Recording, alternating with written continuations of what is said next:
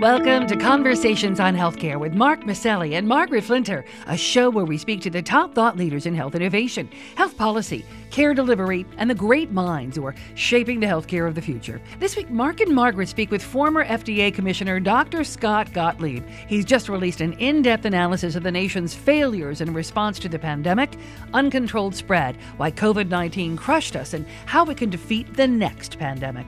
He examines the inherent weaknesses in the CDC's ability to respond to a crisis of this magnitude, the need for more widely deployed at-home testing, better surveillance diagnostics, and the promising discoveries in vaccines and therapeutics coming down the pike. Lori Robertson also checks in, managing editor of factcheck.org, looks at misstatements spoken about health policy in the public domain, separating the fake from the facts. And we end with a bright idea that's improving health and well-being in everyday lives. If you have comments, please email us at chcradio@chc1.com or find us on Facebook, Twitter, or wherever you listen to podcasts. And you can ask Alexa to play the program. Now, stay tuned for our interview with Dr. Scott Gottlieb here on Conversations on Healthcare. We're speaking today with Dr. Scott Gottlieb, physician and 23rd Commissioner of the U.S. Food and Drug Administration from 2017 to 2019. Dr. Gottlieb is a senior fellow at the American Enterprise Institute. He also serves on the board of Pfizer, which produced the first approved vaccine for COVID-19. Dr. Gottlieb is the author of Uncontrolled Spread, Why COVID-19 Crushed Us and How We Can Defeat the Next Pandemic, which just debuted on the New York Times bestseller list. He's also a medical contributor to CNBC. Dr. Gottlieb, welcome to Conversations on Healthcare. Thanks for having me here today. Dr. Gottlieb, your book, Uncontrolled Spread, congratulations, debuted a week ago, and we're marking at the same time 700,000 American deaths from COVID-19. And we're still being crushed by this virus, but analysts are predicting the pandemic phase will end next year, shifting from a pandemic to an endemic. And there was some promising news this last week on a new oral therapeutic produced by Merck that reduces illness and hospitalizations by 50% in infected people. You're calling this a new development, a game changer.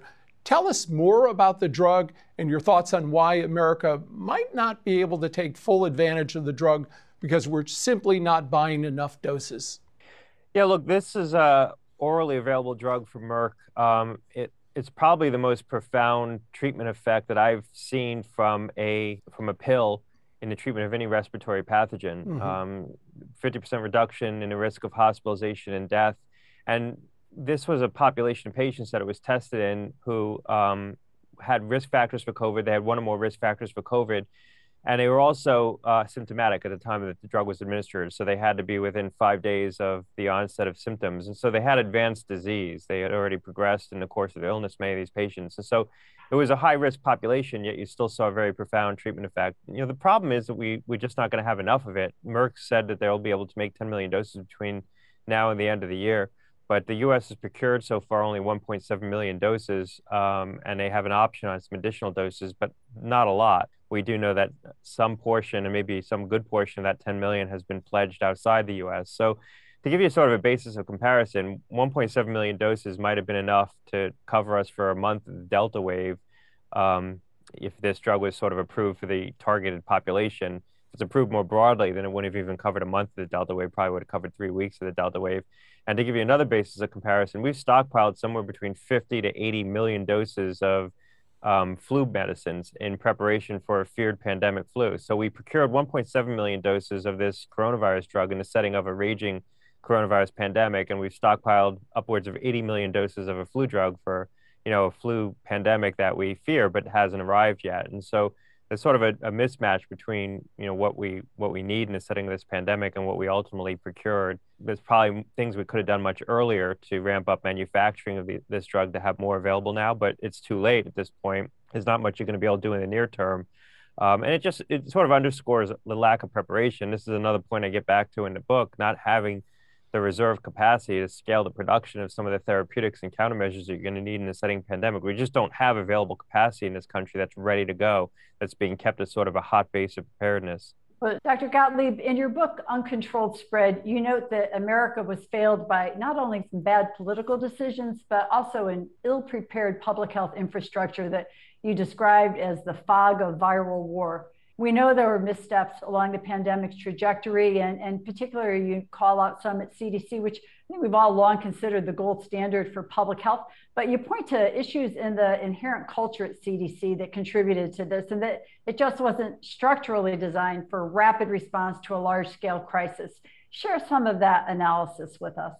Yeah, look, the CDC is the gold standard for public health. There's no question about that. But there is a difference between the CDC's sort of normal function and being able to respond to a public health crisis of this magnitude, having the logistical capacity and the ability to gather and do real-time analytical work to inform policy decisions that need to be made in the moment. CDC is sort of a deeply analytical organization, high science organization, accustomed to doing very exquisite scientific analyses to try to be the definitive word on a public health question, not the first word on a public health question. In the setting of a crisis like this, when you need to have a capacity to mount a very large coordinated logistical response, for example, being able to develop and deploy massive screening, massive testing that was required early on in the pandemic, or you need the ability to gather real-time data and do very rapid analysis to inform decisions like, what are the modes of transmission? What are the geographic and social compartments in society where the virus is spreading? How do we take steps to reduce transmission? Should we stand 3 feet apart or 6 feet apart or 10 feet apart? What's the right distancing?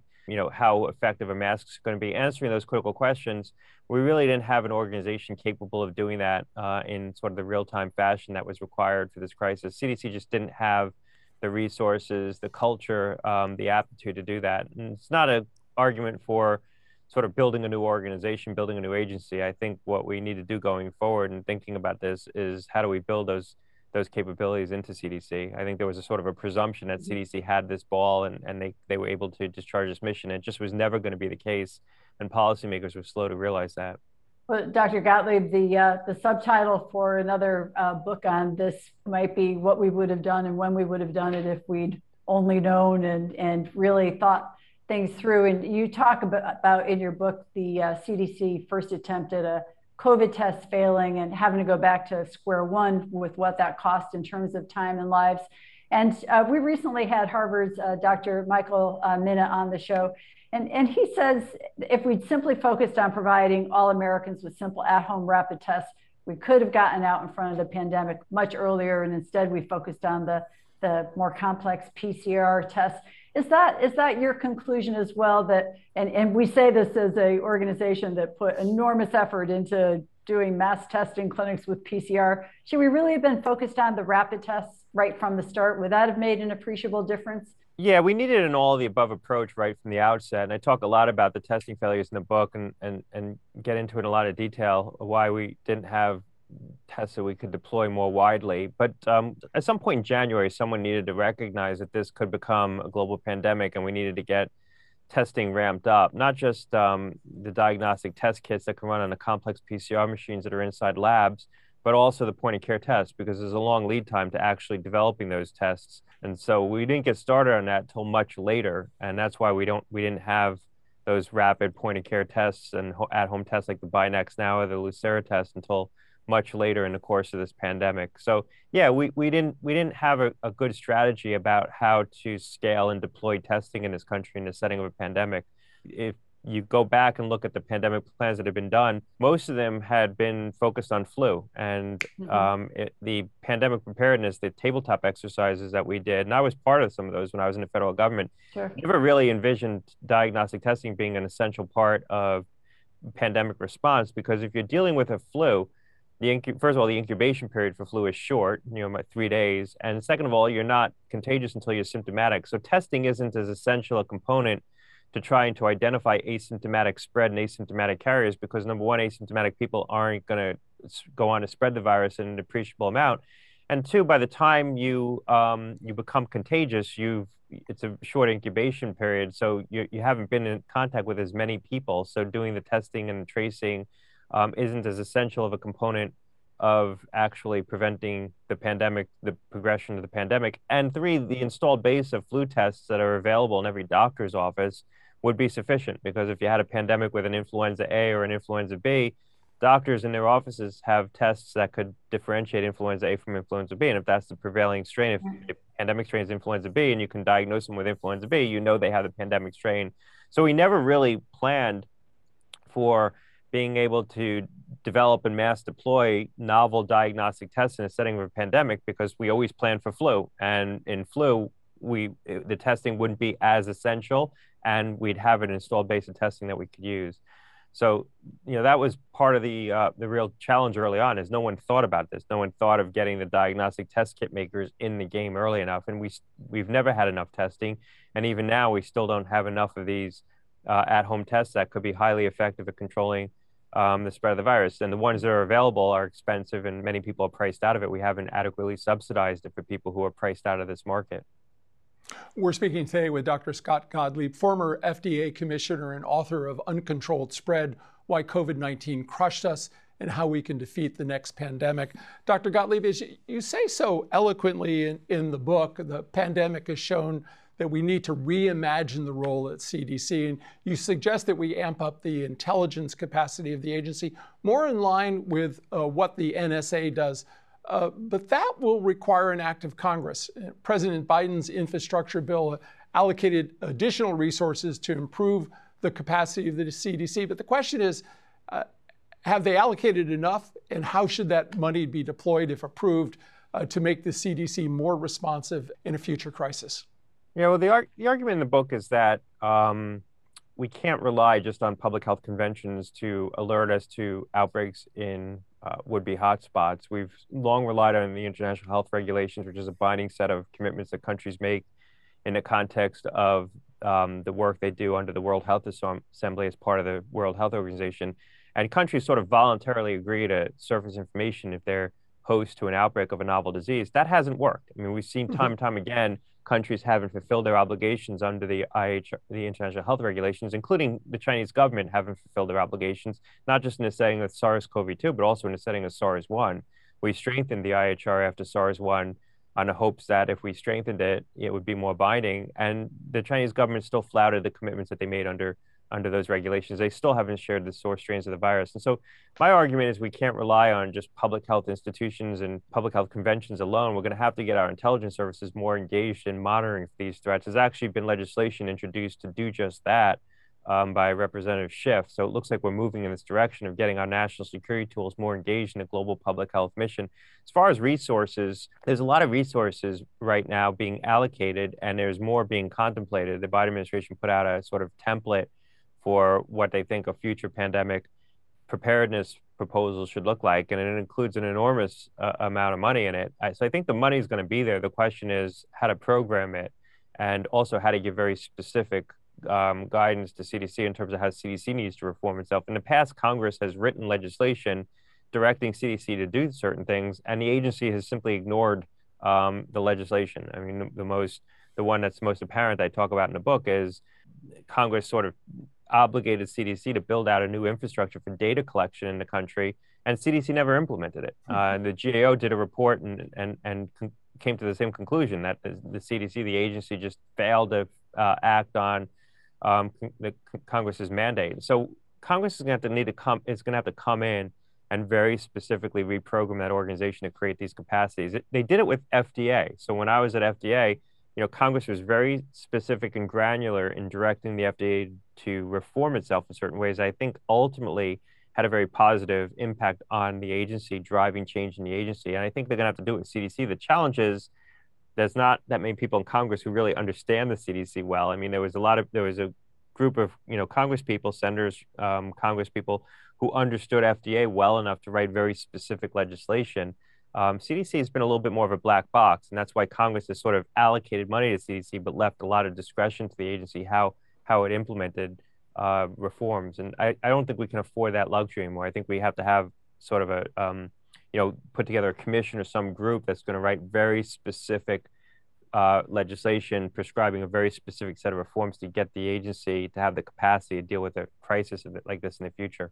Well, Dr. Gottlieb, thank you for that. And your early comments in your response about what we did and didn't know coming out of China back in the late fall, early winter. At the beginning of the pandemic, it's certainly a case of if only we'd known. But here we are with vaccination as our our best strategy to stop this relentless progression of infection and death. And we have made progress, but we still see resistance in different places around the country, in the South, in the Midwest, and then recently just really tragic news coming out of Alaska. You've looked at the issue of federal vaccination mandates, which the president is attempting in certain sectors, and said probably not the answer, probably further politicizes vaccine uptake. But it does seem like we're seeing some movement, maybe some positive impact from the mandates. Is that still your thought, or are you swayed by some of the recent news showing some progress where there are mandates? Well, look, I think certain mandates make a lot of sense, and I've been very clear on this. I think mandating vaccination among healthcare workers makes a lot of sense. I think the federal government certainly within the scope of its authority to mandate vaccination among the federal workforce. It's a matter of readiness of the federal workforce, the Department of Defense.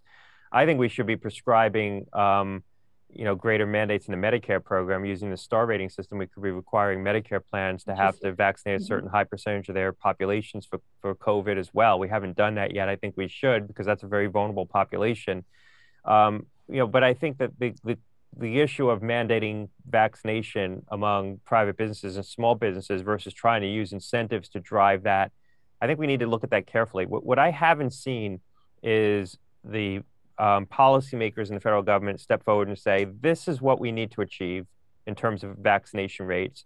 And these are the different policies that are going to get us there. And this is how much incremental vaccination we think we're going to achieve with these different policies. So we can actually do a careful weighing from a public policy standpoint of what we need to achieve and what are the best ways to get there. Right now, it seems very open-ended. It seems to be the policy is get more people vaccinated. We don't really know what the upper bound is that is achievable, let alone, sufficient from a public health standpoint in terms of providing a proper wall of immunity. And then let's do everything and anything we can and not really understand which policies are going to achieve more vaccination versus which policies are going to be more divisive, create more acrimony, create more division around vaccination, not necessarily achieve a lot of vaccination. So it doesn't feel very deliberate to me. It doesn't feel like have a very clear sense of where we want to get and what are the tools for getting there. And that's where I think we need to be much more careful in terms of policymaking. We ought to understand what the goal is. We ought to understand what the different measures are that could get us there, and what the trade-offs from those different approaches are. There's been no discussion of that. So at the end of the day, what is the limiting principle here? I mean, there's obviously an end to what you can do to try to drive more vaccination, but if you don't prescribe sort of a goal and a different set of measures and how you think those different measures are going to achieve the outcome, there's not a clear limiting principle to what you are able to or willing to do. And policy should be much more deliberate than it feels right now. Yeah, and I think you say that data should drive some of that policy. We've got to line up that data to make sure that the policymakers are aligned with it. You talked earlier about the FDA thinking that it really didn't need a review. Perhaps the CDC does. But I know there's been a lot of criticism of both the FDA and the CDC around the 5 to 11-year-olds, and sort of the time it's taken for us to get the vaccine developed for young people. What's your sense about upcoming review that Pfizer has put their information in front of the FDA and the CDC around young people, but the American Academy of Pediatrics has come out and criticized the length of delay here. What do you make of all of that, and what's your sense about the timing for the 5 to 11 and then certainly the younger ones after that? Well, look, I don't think this has been significantly delayed. It's maybe a month past where we thought we might have been 3 or 4 months ago, because the agency, the FDA, asked for some additional data. They asked for the trials in the kids ages 5 to 11 to be a little bit longer, a little bit larger. But so we're not talking about a significant amount of time. Now, obviously, in the setting of a pandemic, any amount of time is significant. But I think if the trade-off of that is that you're going to have a bigger data set, a better data set on which to base a decision, try to give the public better information, the public health can be benefited in the end, because you're going to be able to allow people to have more confidence about using the vaccine and maybe get more uptake. So this is where, you have to engage in that careful balancing, and you have to be very sort of prescriptive about what you're doing and why, and what you think the the trade-offs are. And I think the FDA has been careful in doing that balancing. I think the FDA is oftentimes more deliberate and transparent about, what it's doing, what it thinks the trade-offs are, what it thinks the public health benefits are. And it's kind of getting back to the last discussion about, what are we trying to achieve in terms of vaccination rates and what are the policies to get us there. I think we've been fairly deliberate about it here. The agency is going to be meeting on October 26th to discuss the Pfizer vaccine and the company I'm on the board of and kids ages 5 to 11. Assuming that meeting has a positive outcome, and the agency authorizes the vaccine based on the data sets that's available, the CDC would be prepared to meet very soon after that, almost immediately after that, as they've been doing, and make a recommendation. So this vaccine, I think is on course to be available by Halloween or thereabouts if everything goes well. And ultimately, these two agencies feel that the Pfizer data package supports its safe use. Tell me what your sense is on the horizon. You were very positive about the Merck drug, but what else do you see the public should be keeping its eyes on in terms of the development that's going on with antivirals or other improvements in the science that have happened because of the mRNA platform? And what do you see out there that animates your thinking? Yeah, well, look, we have a much better toolbox now than we did when we started. Certainly, I mean, we have a safe and effective vaccines, multiple vaccines. We have point-of-care tests that can be used at home. FDA has undergone sort of a dramatic cultural shift in terms of making tests available in the home for the diagnosis of not just an infectious disease, but a reportable pathogen. I mean, 2 years ago, that would have been unheard of, the agency allowing those kinds of authorization. Now the agency has undergone really a shift in its thinking around this. We have orally available, the Merck drug, an orally available drug that looks very promising. There's 2 more in advanced development, one by Pfizer, which I'm on the board of, one by Roche. All 3 of those drugs could potentially be available by the end of this year, shortly thereafter. So we have a much different toolbox. I mean, if we go into the future with effective vaccines, higher vaccination rates, we're chipping away at getting people vaccinated. We're at almost 78% of adults over the age of 18 have now had at least 1 dose. Most will complete the series. So we're building that wall of immunity through vaccination and also, frankly, through infection. I mean, people are getting infected and they do have a durable immunity, especially after Delta infection. We're going to have orally available drugs that could treat people who have breakthrough infections, or the small number of people who unfortunately choose not to get vaccinated will have drugs available. The monoclonal antibody drugs are highly effective. Those are being formulated in subcutaneous delivery, so you can deliver it in the doctor's office just with a simple injection. And in the advent of these point of care and home diagnostic tests, it's going to make testing much more accessible.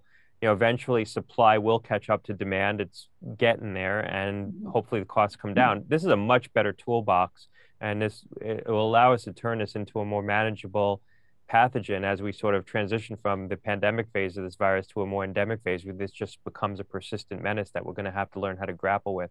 Well, that is a positive note to end on. And we've been speaking today with Dr. Scott Gottlieb, former FDA commissioner and the author of Uncontrolled Spread: Why COVID-19 Crushed Us and How We Can Defeat the Next Pandemic. Learn more about his latest work and access his book by going to uncontrolledspread.com. Follow his policy work at the American Enterprise Institute, or follow him on Twitter at Scott Gottlieb, MD.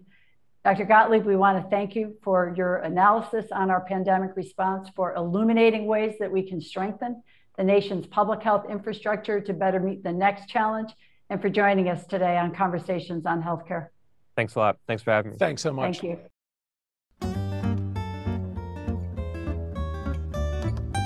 At Conversations on Healthcare, we want our audience to be truly in the know when it comes to the facts about healthcare reform and policy. Lori Robertson is an award-winning journalist and managing editor of FactCheck.org, a nonpartisan, nonprofit consumer advocate for voters that aim to reduce the level of deception in U.S. politics. Lori, what have you got for us this week? Studies on whether ivermectin is beneficial in treating COVID-19 patients haven't been conclusive, and health officials have warned people not to self-medicate. But multiple large trials are continuing to assess the antiparasitic drug. The Food and Drug Administration has not approved the use of ivermectin to treat or prevent COVID-19. The drug is approved for human use only to treat some conditions caused by parasites, including head lice. Although the National Institutes of Health counts over 70 studies evaluating the safety and effectiveness of ivermectin to treat or prevent COVID-19 in humans, the FDA says the currently available data don't show it's effective against the disease and that using it for this purpose in humans or animals can be dangerous. In fact, the FDA said the agency has received multiple reports of people needing medical attention after ingesting ivermectin intended for livestock, which comes in doses that can be toxic for humans. Animal ivermectin, which is different from the one intended for people, helps prevent heartworm disease and other parasites in different animal species. One expert told us if people are interested in ivermectin and whether there is a benefit for COVID-19 treatment, they should participate in a clinical trial. Preliminary results from one trial in Brazil found no indication of a benefit in using ivermectin among high-risk non-hospitalized patients, but 2 large clinical trials are still being conducted in the United States. One, a randomized controlled trial led by the University of Minnesota Medical School, is recruiting volunteers. Researchers expect to have preliminary results by December. A second large study, funded by the National Institutes of Health and led by the Duke Clinical Research Institute, is also enrolling participants. Both studies involve non-hospitalized patients, and they are also evaluating other medications. Researchers in the United Kingdom are also studying ivermectin in a large trial that is analyzing possible COVID-19 treatments. The results of these trials will provide more definitive data on the drug. And that's my fact check for this week. I'm Lori Robertson, managing editor of factcheck.org. FactCheck.org is committed to factual accuracy from the country's major political players and is a project of the Annenberg Public Policy Center at the University of Pennsylvania. If you have a fact that you'd like checked, email us at chcradio.com. We'll have FactCheck.org's Lori Robertson check it out for you here on Conversations on Healthcare.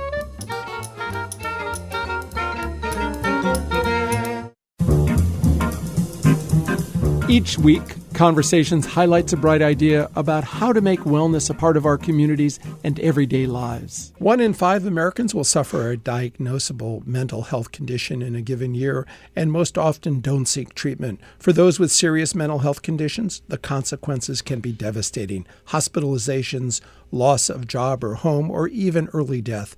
Seeing a rise in mobile apps aimed at behavioral health entering the marketplace, University of Washington researcher Dror Ben-Zev thought a comparative effective analysis study would be a good idea. My team and I conducted a 3-year comparative effectiveness trial with the objective of having a head-to-head comparison between a mobile health intervention for people with serious mental illness called FOCUS and more traditional clinic-based group intervention called WRAP, or Wellness Recovery Action Planning.